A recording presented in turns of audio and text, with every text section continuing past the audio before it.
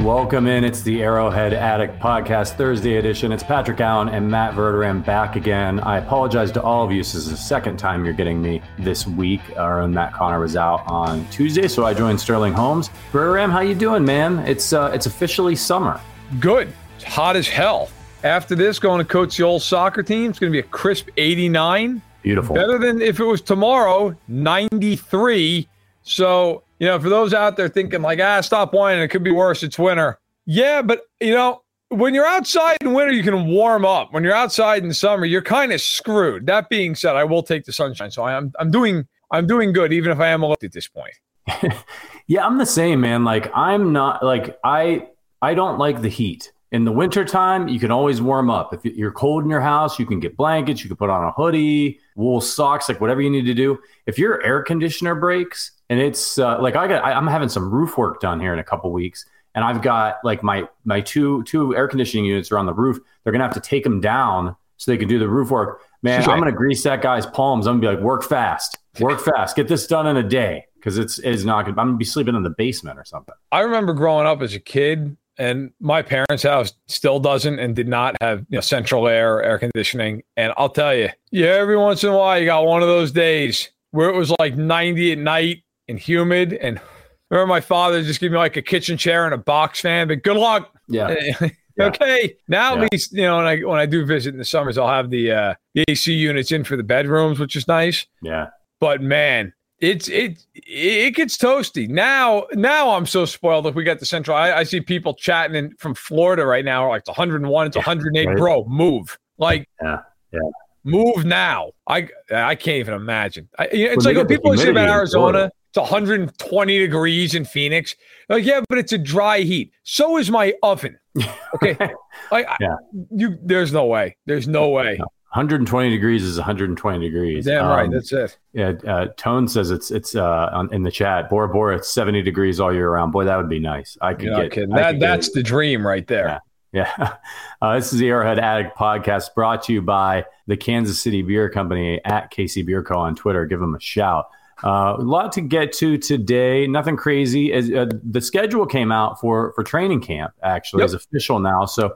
The rookies are reporting on the 22nd of July and the veterans on the 26th. So we're about a month away from the action here. Are you looking forward to that, Verderam? Yeah, absolutely. Look, you know what? When you get into training camp, it starts to feel like, okay, it's a new season. I mean, it always starts to feel like that a little bit with the draft and free agency and the schedule. For sure. But you start actually seeing the new team on the field together, and not just in like some walkthrough thing where they're in like basically t-shirts and shorts, like actual getting out there, cracking pads a little bit, especially in Kansas City where the practices and the training camps are more physical than a lot of other cities. So yeah, training camp's always fun. Sure, not for the players, especially veterans, man, you got to be thinking like, for the love of God, just get me the regular season.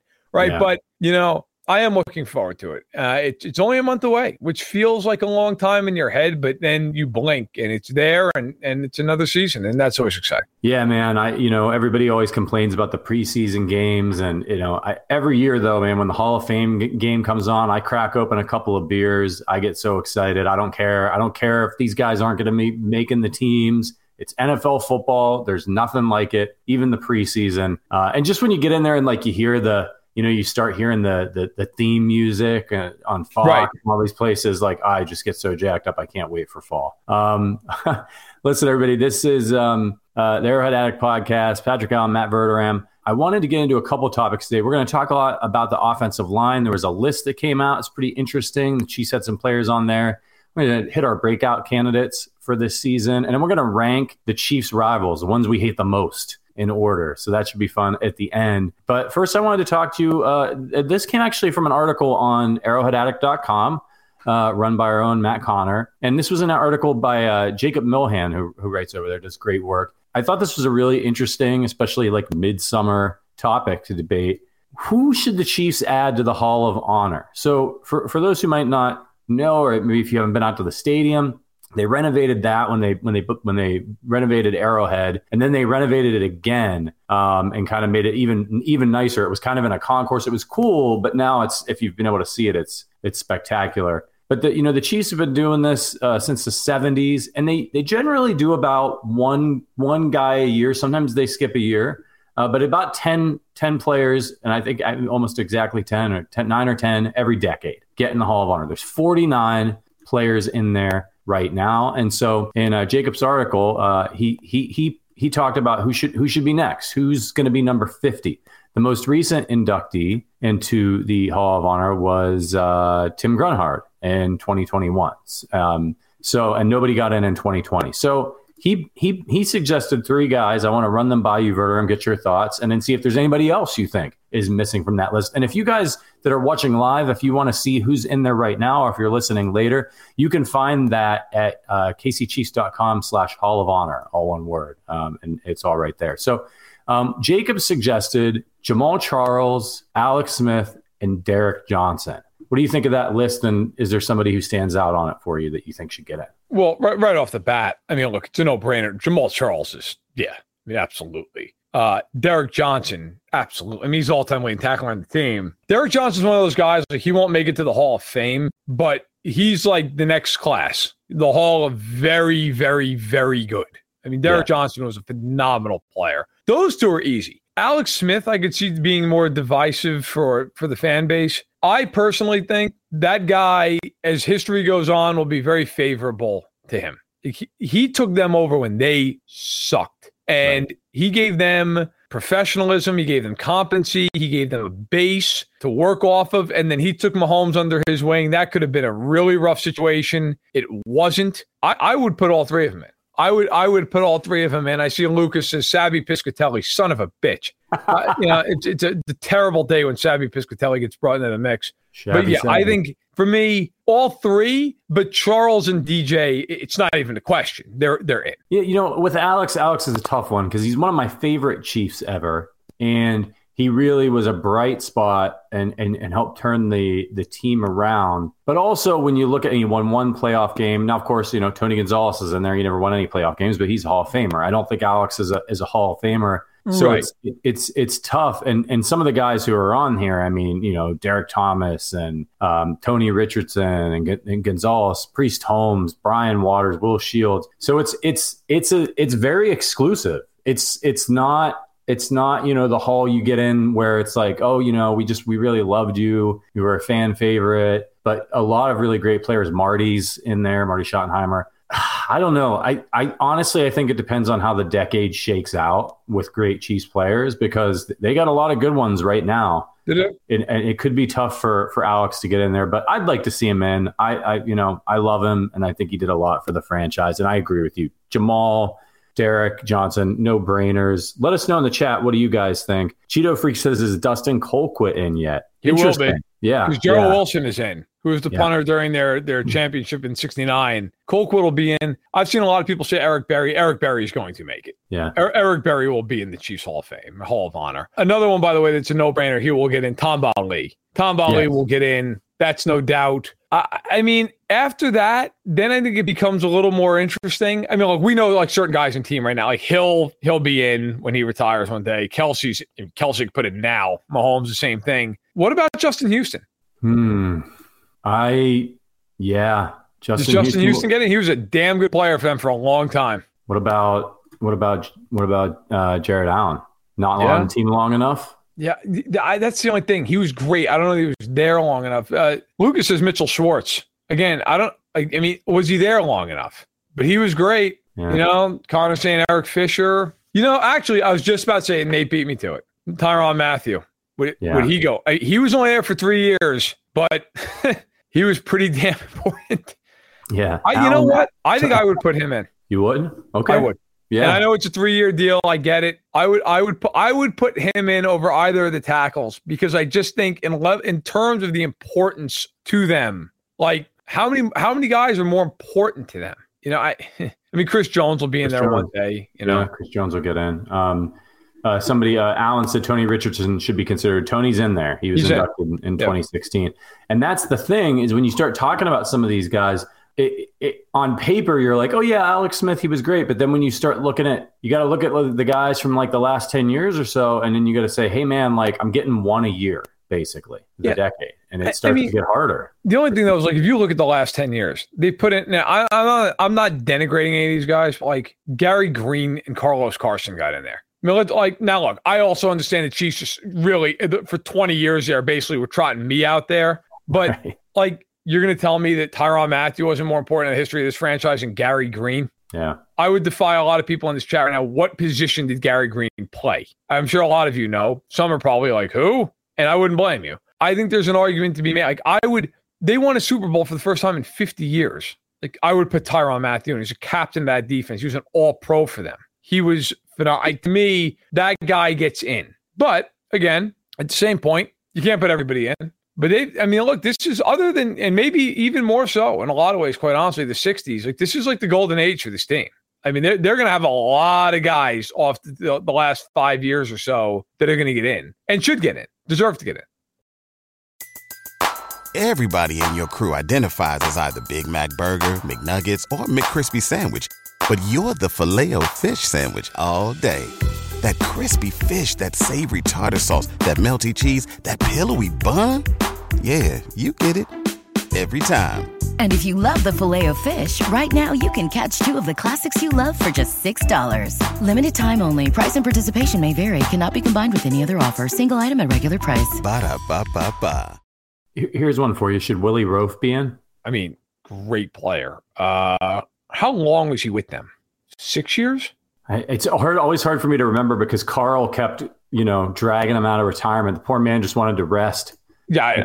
Carl Peterson would not let him. Is Carl Peterson in there? I don't think he's not. You keep him out. Yeah. Well, King Carl. I don't want him in ever. Yeah. And Joshua brings up a good point. It says the Hall of Honor is separate from the Ring of Honor, if he's not mistaken. Yes, it is separate. Yeah.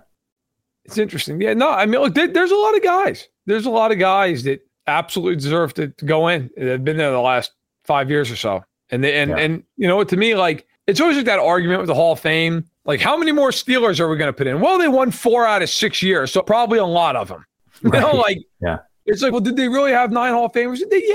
Yeah, they did. They were great. The same thing with the Packers and the Niners of the 80s. Like, yes. I mean, we can kind of maybe move on, but I think like the bigger argument, my bigger question, try everybody, like take your bias out the best you can for a second. How many guys that have been on the Chiefs, and I'm not including like Terrell Suggs, who's there for like an hour, like how many guys have been on the Chiefs under Andy Reid are going to end up in the Hall of Fame, the Pro Football Hall of Fame, not the Chiefs Hall of Fame, the Pro Football Hall of Fame? How many guys are going to end up getting in?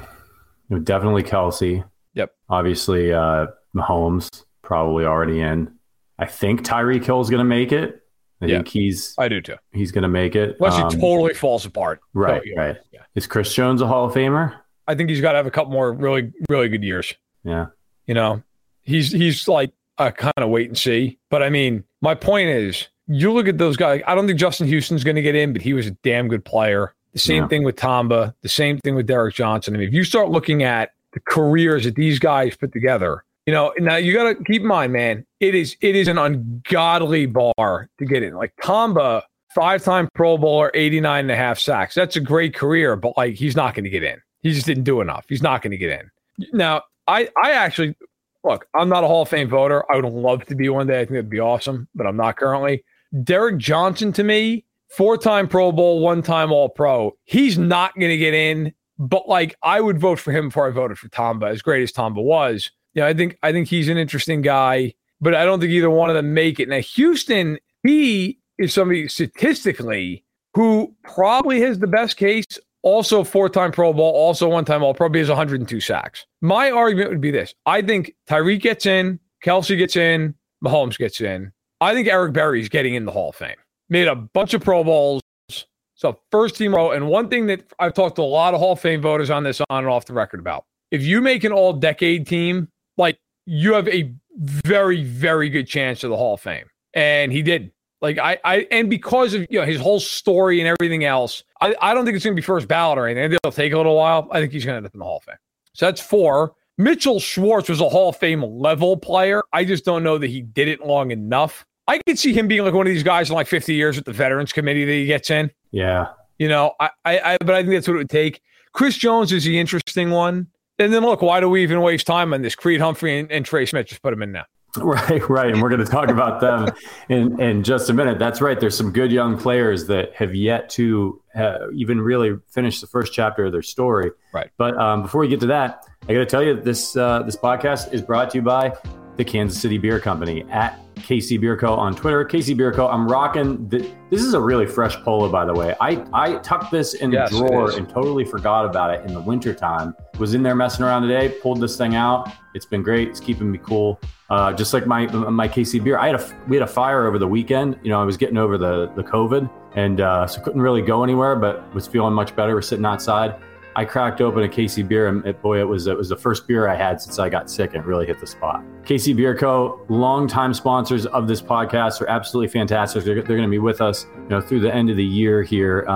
If you're in Kansas City, look for that red KC Beer Co. carton in your store. If you haven't tried it yet, it's absolutely fantastic. We smuggled some back here to Chicago, enjoying it all the time. And give them a shout out on Twitter at KC Beer Co. Let them know that you heard about their product on the Arrowhead Addict podcast. I know that this is one of those breweries where you guys that listen in other places, you can't get it because it's not distributed everywhere yet. Yet is the key word, right? Yep. This is a newer company. They haven't been around for that long, but they make fantastic beer. They're super popular. If you go anywhere in Kansas City, they're almost always on tap. So it's not just Boulevard anymore that you see. KC Beer Co. is there. So keep an eye on it. If you get to Kansas City, check it out, and hopefully they'll be where you are soon. Dare to beer different. Okay, let's talk about this offensive line that's so fantastic.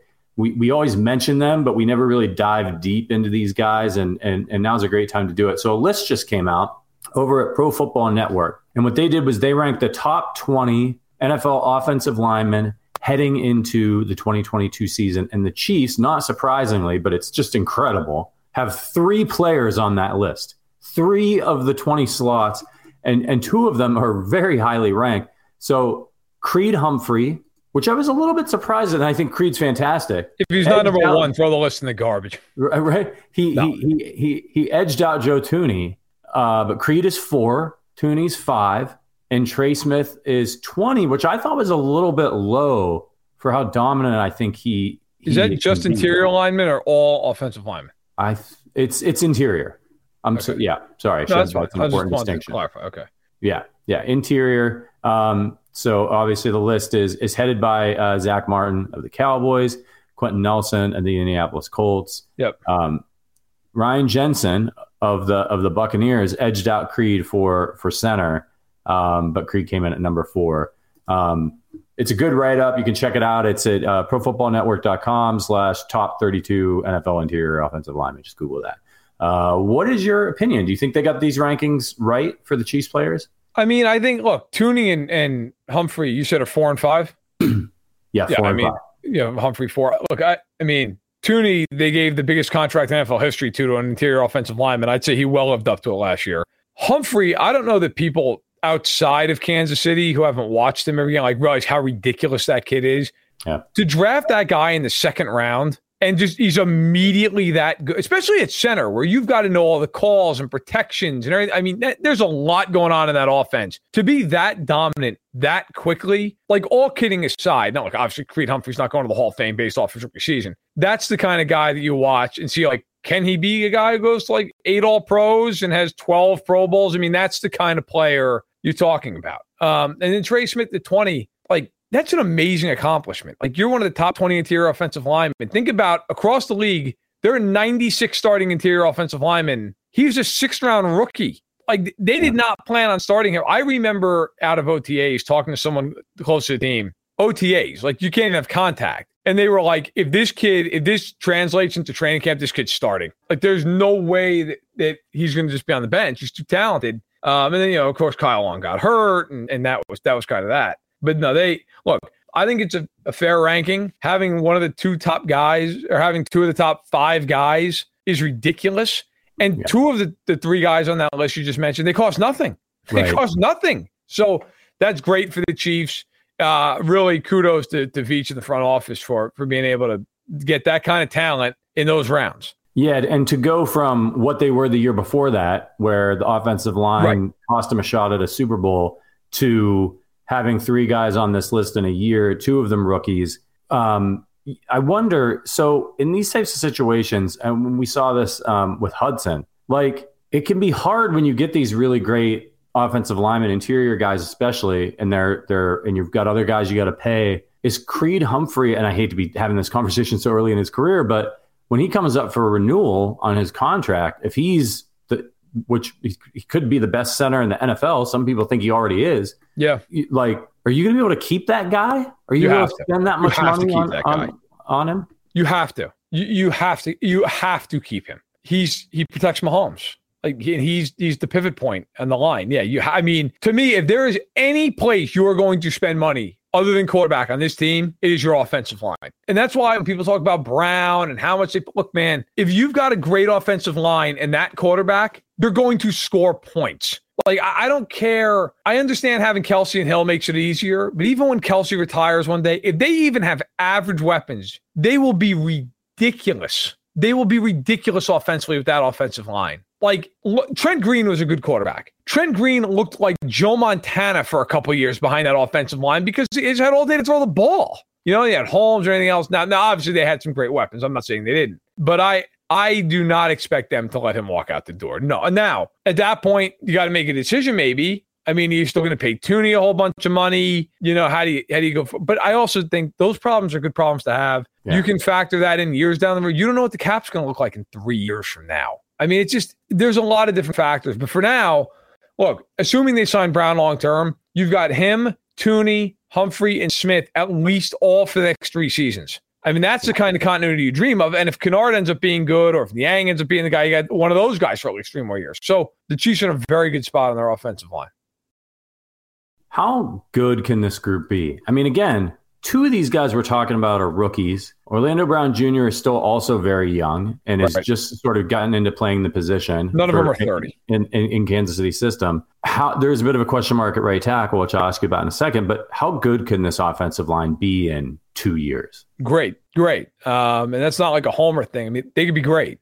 I'm of the opinion right now they have the best interior offensive line in football, and apparently Pro Football Network is on board with that theory. How many times last year? And comparatively speaking, especially when you think about the previous seasons, how many times last year did Mahomes have pressure up the middle? I mean, almost never.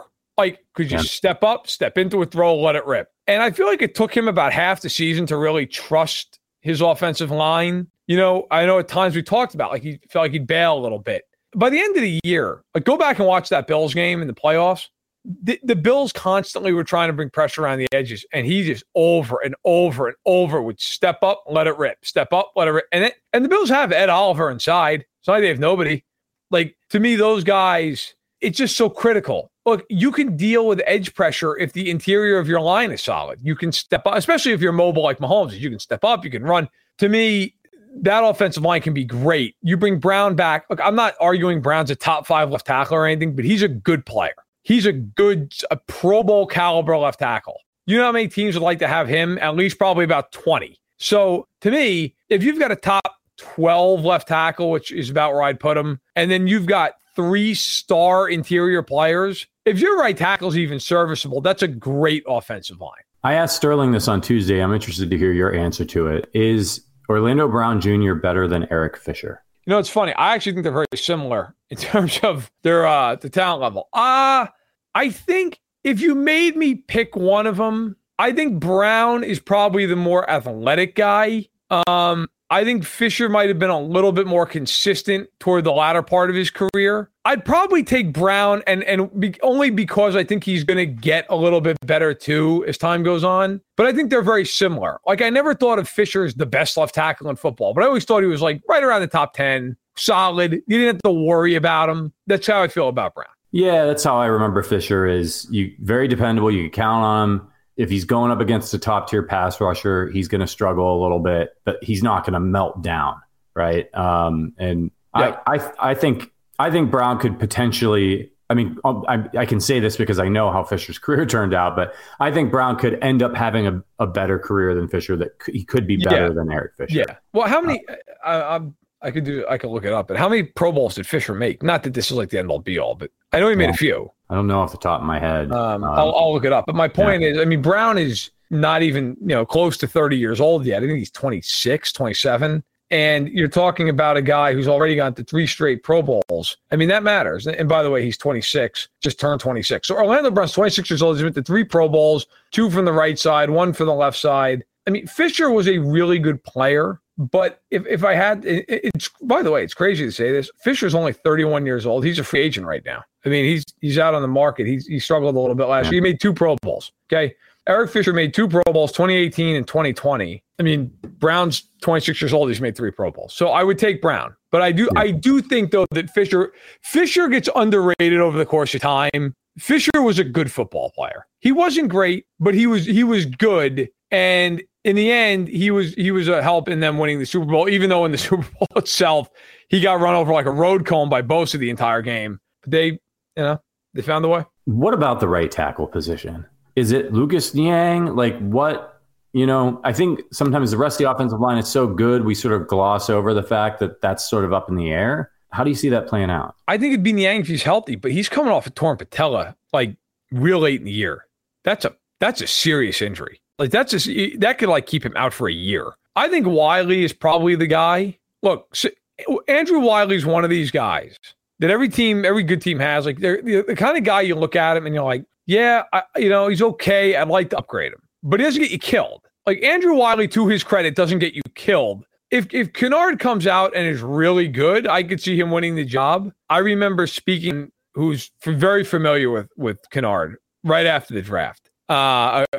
Someone around that program who said, hey, look, guy, like he's heavy-handed, he's powerful, needs to refine his pass pro technique, but is somebody who can really maul you to death. So if Kennard's pass pro is good, then I could see him starting right away. But if that's a little shaky and you got to tune that up, like, let's be real, if you're the Chiefs, that's what matters most, right? You're not going to throw him out there. Mahomes has some trust, I would think, at least in Wiley. So I'll say Wiley, but I do think Kennard has a real shot if he comes in and plays well in camp. It's going to be one of those positions to watch in the preseason. It hasn't gotten a lot of run. We haven't even talked about it that much, but it's I would say it's up for grabs and should be interesting. Do you think they should bring back Eric Fisher, give him a look at the right side? No, I have a lot of respect for Eric Fisher. I think Eric Fisher's done. Yeah. Okay. That Achilles injury, that at that size, that age, that's tough, man. I mean, by the way, think about where the Chiefs would have been last year. Like, say whatever you want about Veach, which I think most people are pretty favorable toward. A lot of people thought they should have just bring back Fisher and Schwartz and let's see what happens. Well, Schwartz ends up retiring. They cut Fisher, and of course they cut Schwartz as well. Before you knew for a fact he's going to retire. Then they traded for Orlando Brown. I detailed this in a story I did last year. I broke down the Chiefs whole offseason. When they traded for Brown, they didn't know it at the time, but they essentially also traded for Creed Humphrey because with the pick that they got, the second round pick they got back from Baltimore, that pick ended up being Bolton. The Ravens, per a source that I talked to in the league, along with the Giants, were very smitten with Creed Humphrey and were willing to take him right around that spot. If the Ravens still have that Nick Bolton pick and the Chiefs don't trade for Orlando Brown, they probably have Brown or Creed Humphrey, and the Ravens probably have at least one, if not both of them. I mean, that's crazy alternate world to live in. Yeah. Actually, from the Pro Football Network article that we mentioned in their write-up for Creed Humphrey, they said, no fan or analyst outside of Kansas City should ever forgive the league for allowing Creed Humphrey to fall to pick 63. Amen to that. Appreciate it, everybody. Thanks for the help. We're going to move on here, but first I just wanted to let you know that if you like the Arrowhead Addict podcast, consider becoming a member of the Arrowhead Addict family. Members get access to special emojis and loyalty badges that they can use during our live YouTube streams, which we're doing right now. And you get access to our private Discord where you can hang out with the AA hosts and talk Chiefs football, movies, beer, so much more. It's especially fun this time of year because there's not as much Chiefs news. So we're talking about all kinds of things in there. Members get invites to special events like happy hours, virtual happy hours, and maybe some in person here in later this summer or in the fall. We're doing trivia coming up pretty soon. We're giving away some Arrowhead Addict swag. So we appreciate your support. If you're interested, check out the link in the description. All right, Verder. So as we talk about heading into training camp and, players that are out there, they're trying to make a name for themselves. Is there anybody that you have on your list to be a breakout candidate for the Chiefs this year? So look, I'm going to exclude rookies because I don't know if they can be a breakout candidate. I mean, I guess they technically could be, but I'm going to exclude them. Everybody and their mother is probably going to say Mecole Hardman because they got rid of Tyreek Hill and now he's going to get more targets. I will go a different way. I think Nick Bolton who I think a lot of people in KC already feel like is a good player. I would not be surprised if Nick Bolton by the end of the year, you're like, that guy's a borderline all-pro. Like, and it's funny because I'll be very honest. When they took him, I watched him, and my first thought was he can't really run. Like, he's not, like, he's physical, but he can't run. And he's not the fastest guy. Willie Gay makes him look like he's a defensive tackle when he runs because Willie Gay runs like a wide receiver. But Bolton, especially the second half of the year, once he kind of got used to the NFL and started reading keys, he's so instinctual. In that regard, he reminds me of Derek Johnson. Like, just, he beats offensive linemen to spots. You're like, that offensive lineman knew where he was going, and Bolton still got there and blew the whole play up. I think that linebacking core in general could be a breakout. But Bolton, for the year, Bolton was unblockable at times. I mean, there were games where he would just blow up play after play after play after play. He's my guy. I love it. I agree. I think he's going to be fantastic this year. Second year in the system. He's comfortable, confident. But my guy, I'm going with another linebacker. My breakout candidate is Willie Gay Jr.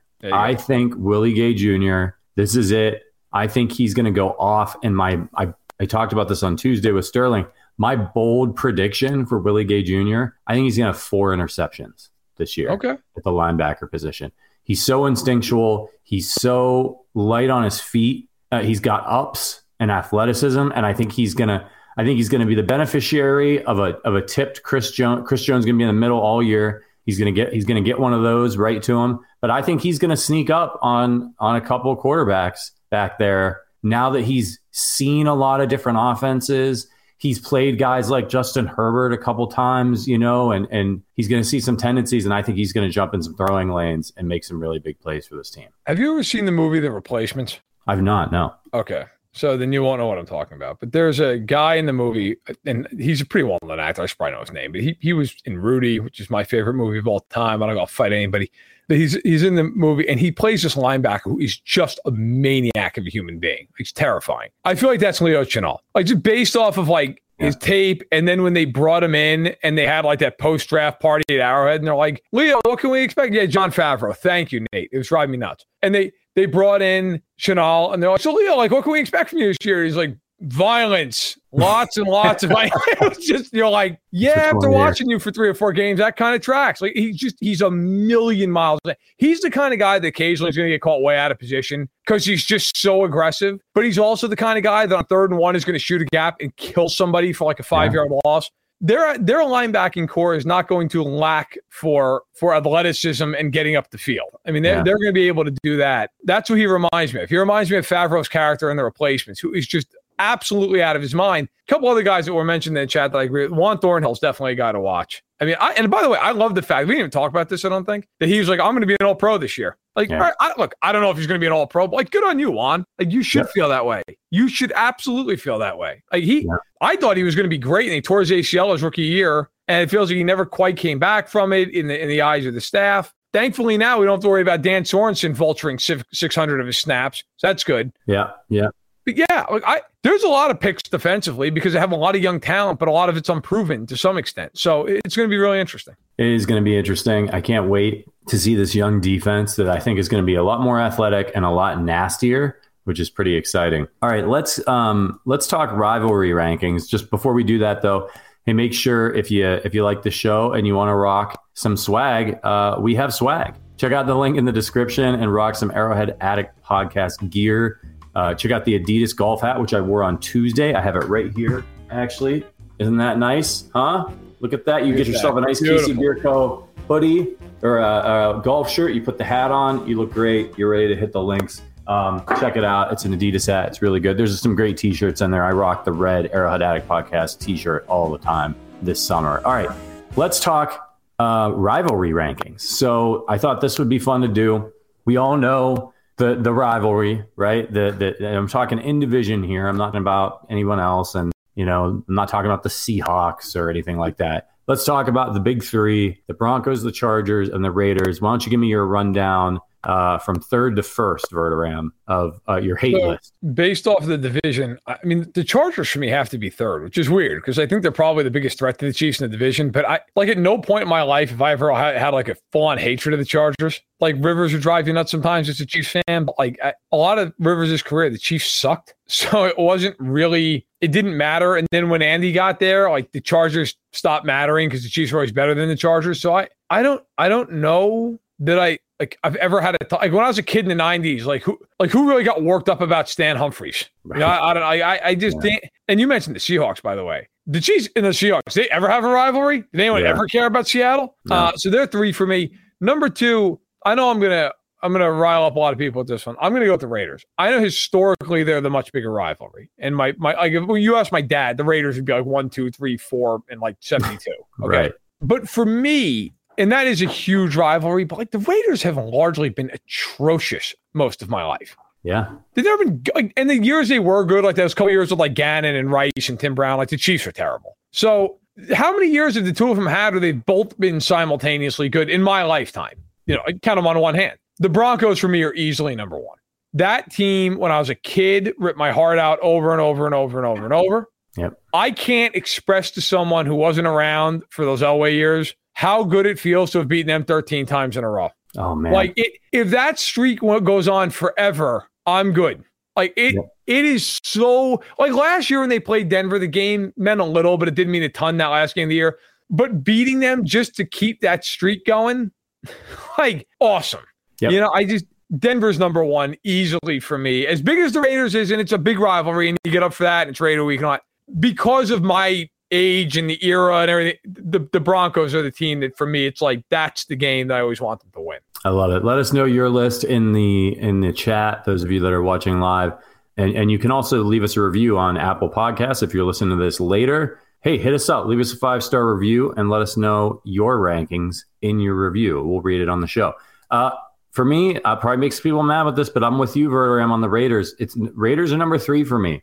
I dislike the Raiders, but I'm 39 years old. In my era, they've largely been garbage, and the Chiefs have handled them a lot, especially recently. And that's what part of what makes it a rivalry, you know, is you got to lose to them sometimes, and it frustrates you. So it's like, you know, you watch last year, and the Raiders come out and they dance on the Chiefs logo, and then they get boat raced, and it's just hilarious. So they kind of become a joke in my mind, you know, and so I hate them, but they've been less of a thorn in the Chiefs side in my lifetime and my Chiefs fandom than number 2 on the list, the Chargers. I really hated the Chargers when they had Phillip Rivers. Yeah. You know, there were those years there where they kind of dominated the division and we couldn't get past them.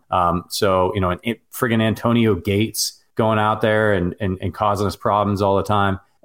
Really just and now they've got Justin Herbert and I'm sick of them being picked to win the division every year. So I got them at number 2. They annoy me a lot more. And then I'm with you, man. Number 1 is the Raiders. Elway, all those teams during the 90s. Then they get Peyton Manning and win a Super Bowl. I hate those guys. Hate their fans. Just hate them in general. Hate an obnoxious group of people.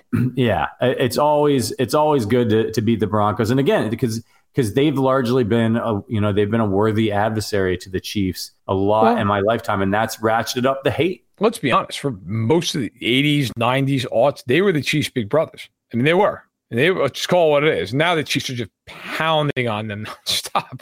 Yeah. I mean, but it's been, I will say this though. I think in 10 years, 5 years, you might look back and go, you know, the best rivalry is for the Chiefs, the Bills. That feels like one of those, like that Pats Colts deal that went on for like 15 years, which is every year, those teams back and forth and what they're seeing each other in the playoffs. And I mean, that, you know, the divisional rivalries are always going to be the ones that they're the longest lasting, and you play each other twice a year. But in terms of like I know some people say, what about the Pats? But I feel like if you ask the Patriots, the Chiefs weren't a rival for the Pats. You know, they weren't. The Bills, like, they hate the Chiefs at this point. Yeah. You know, and I think Chiefs fans are like, man, enough of Josh Allen. What about Mahomes? Like, I think that, and you know what, for me anyway, and this is just a quirky thing, but one of the reasons I can't get into the Chargers is they have no fans. Like, I can't, it's like, oh, wow, we're going to go play the Chargers on the road. It's like a home game. I mean, part of it with Denver was like going a mile high. And, like say whatever you want about the fans, like they're crazy and it's passionate, it's loud. It's the same thing with Buffalo. Like it's a brutal place to go play and it's outside and it's cold. And like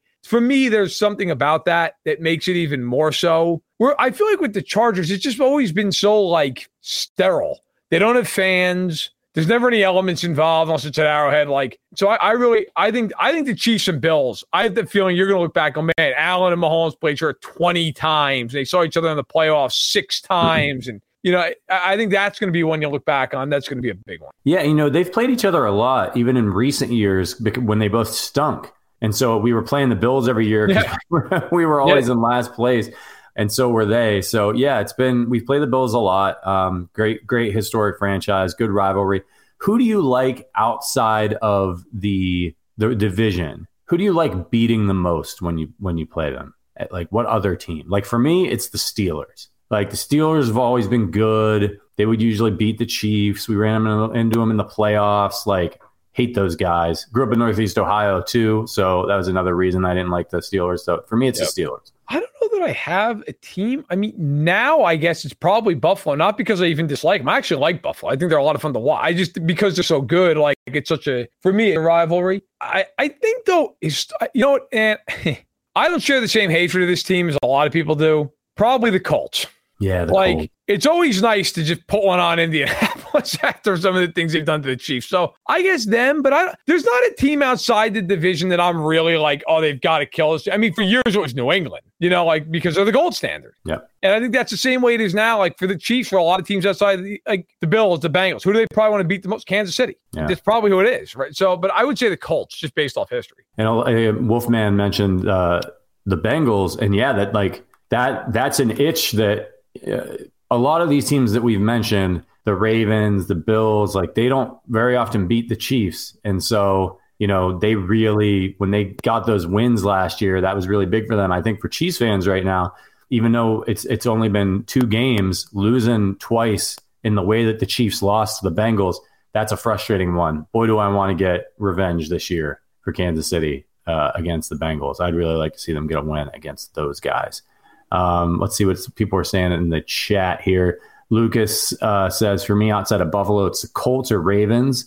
I like to beat the most. Yeah, it's a good one. Gonzo says it's going to be Miami for me now. Yeah. A little bit of these Miami fans, are they coming out of the woodwork or what this offseason? You almost never hear from those guys, and now they're all like, Tua's good. Where'd all these Tua fanboys come from all of a sudden?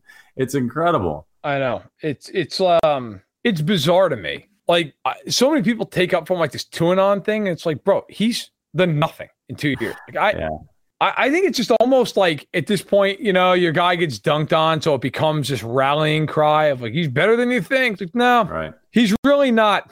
Actually, he's not. And if he's not good this year, they're going to immediately give up. Here's what's funny though with Miami. So if you look at the Dolphins schedule this year, if you go and look at who they play, everybody's talking the Dolphins this, the Dolphins that. All right, I'm going to pull up their schedule for people. So the Dolphins this season, they have a slate where they start out. Let me just pull this up here. I almost just read off their preseason schedule. That would have been not helpful because it's not really to the point.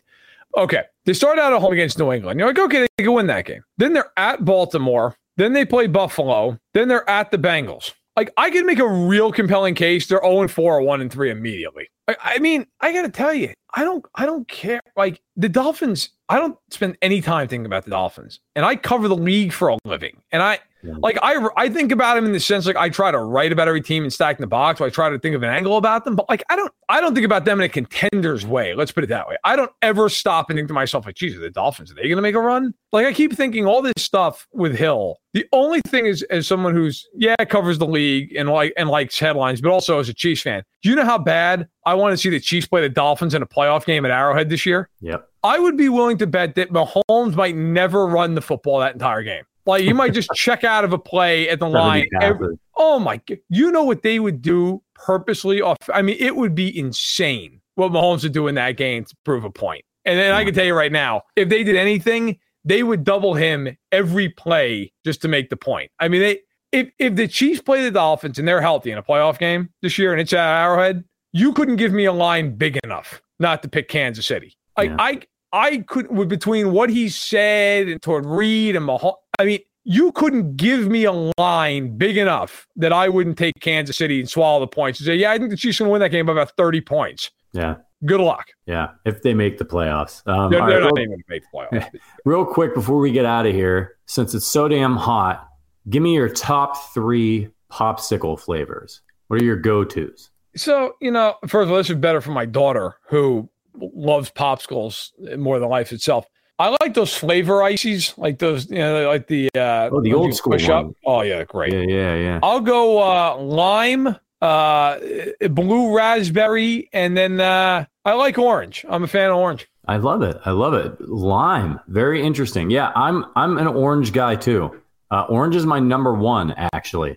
Orange, then I got to go probably cherry after that, and then I'll go lime as well. I do love a good lime. I read this article once where they talked about it was like it's just crackpot theory that you could tell which kid somebody was in order based on their favorite popsicle, because they were like, cherry is the most popular, so if somebody says cherry is their favorite, it's probably the firstborn, and then like second or third kids would like grape or orange, and then like if somebody says something weird like banana or like lime or something like that, they're a little bit further down the pecking order. Oh, you guys are lighting up the chat. Bomb Pop, Fudgesicle. I love a good Fudgesicle. And they don't have that many calories. That's a really good treat, actually, is a Fudgesicle if you're looking to get a little something sweet. But, man, give me an ice cream sandwich any day. Love the they're great. Yes, so good. Absolutely. So good. Yeah. Cheeto Freak says only psychos like cherry. Says very, very strongly about that. Yeah, I was just Cherry's really having a tough day here with Cheeto Freak. Yeah, popsicles, man. I always find I eat a lot of frozen yogurt in the summer. I actually have kind of grown to like frozen yogurt more than just like regular straight up ice cream. I don't know why, but there's a place here in town that I take Maisie to every week. Once a week, we go and get. It's one of those things like you get frozen yogurt and then you can put all your own toppings on it. Oh, yeah. And I'm like, we'll go once a week, which we have all summer until this recent heat wave, in which I've gone like 5 times in like 7. So Thank God for the gym. Halo Top is basically frozen yogurt.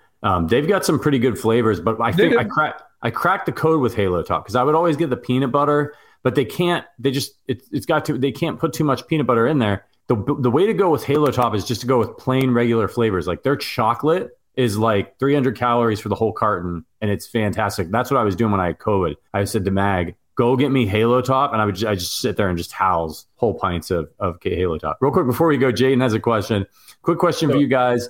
Do you think Kansas City deserves an NHL or NBA team? The Kansas City Knights and the Kansas City Scouts, I think, would be cool. I'll let you take this one, Verderam, but I'm saying, yeah, absolutely. Yeah, I think Kansas City's proven it'll support the hell out of its sports teams. I mean, when the Royals are even halfway decent, they pack that place every night, and Arrowhead has been packed forever. Yeah, I do. I know the history. I get it. Like, they had the Kansas City Kings, and the Kansas City Kings were god-awful the entire time they were there. The Kansas City Scouts were there for like 2 years. And by the way, I would know, I'm a New Jersey Devils fan. They were the Kansas City Scouts. So, ironically, despite never having been to Kansas City until I was 20, 3 of the 4 teams I root for, with the Knicks being the only exception, all at some point or another played in Kansas City. The A's, the Chiefs, and the Devils. But yes, I do. I think they would support that. Plus, I think with hockey, like you have that natural, if I could say that, rivalry with the Blues. And, those 2 teams could share an arena. So, yeah, I think it would be a good fit. And I think Kansas City, there are some sports cities, they support the hell out of their teams. Yeah. Kansas City is one of them. I mean, Patrick, you live near Cleveland. Cleveland's always been one of them. Like, there are certain towns, if your team is even remotely decent, I mean, the Guardians back when they were the Indians, I mean, how many straight sellouts did that team have? It's like 420. It's crazy. People now are like, well, they don't have a tent to sell. They don't spend any money. But yes. Short answer or long answer, sure. Yes, I think so. I'd love to see an NBA team back in KC.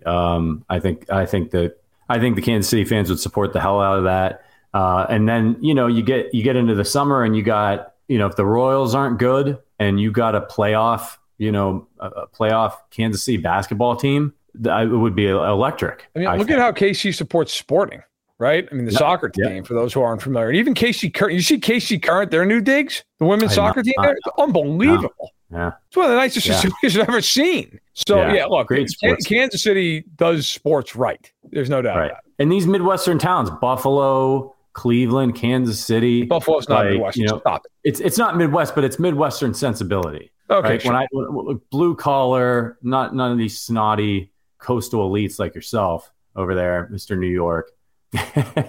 Sure. If there's one thing I don't think of when I think of Matt Verderame, it's coastal elite. Yeah, I don't. I definitely was not down at the Hamptons going to one of those like white shirt parties. Right.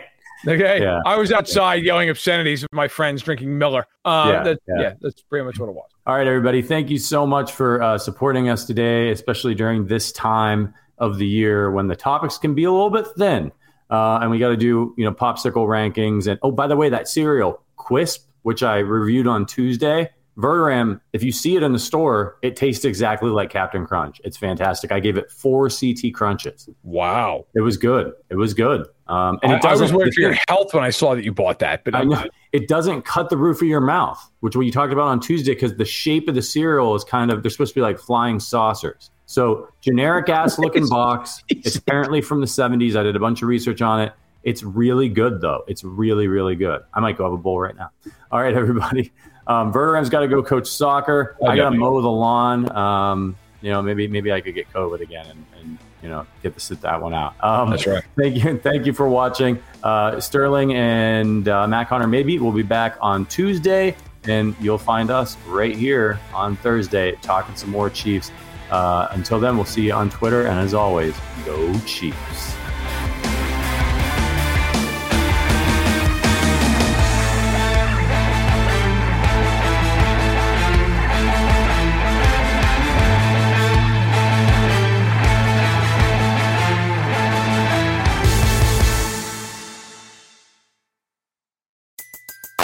Everybody in your crew identifies as either Big Mac Burger, McNuggets, or McCrispy Sandwich. But you're the Filet-O-Fish Sandwich all day. That crispy fish, that savory tartar sauce, that melty cheese, that pillowy bun. Yeah, you get it. Every time. And if you love the Filet-O-Fish, right now you can catch 2 of the classics you love for just $6. Limited time only. Price and participation may vary. Cannot be combined with any other offer. Single item at regular price. Ba-da-ba-ba-ba.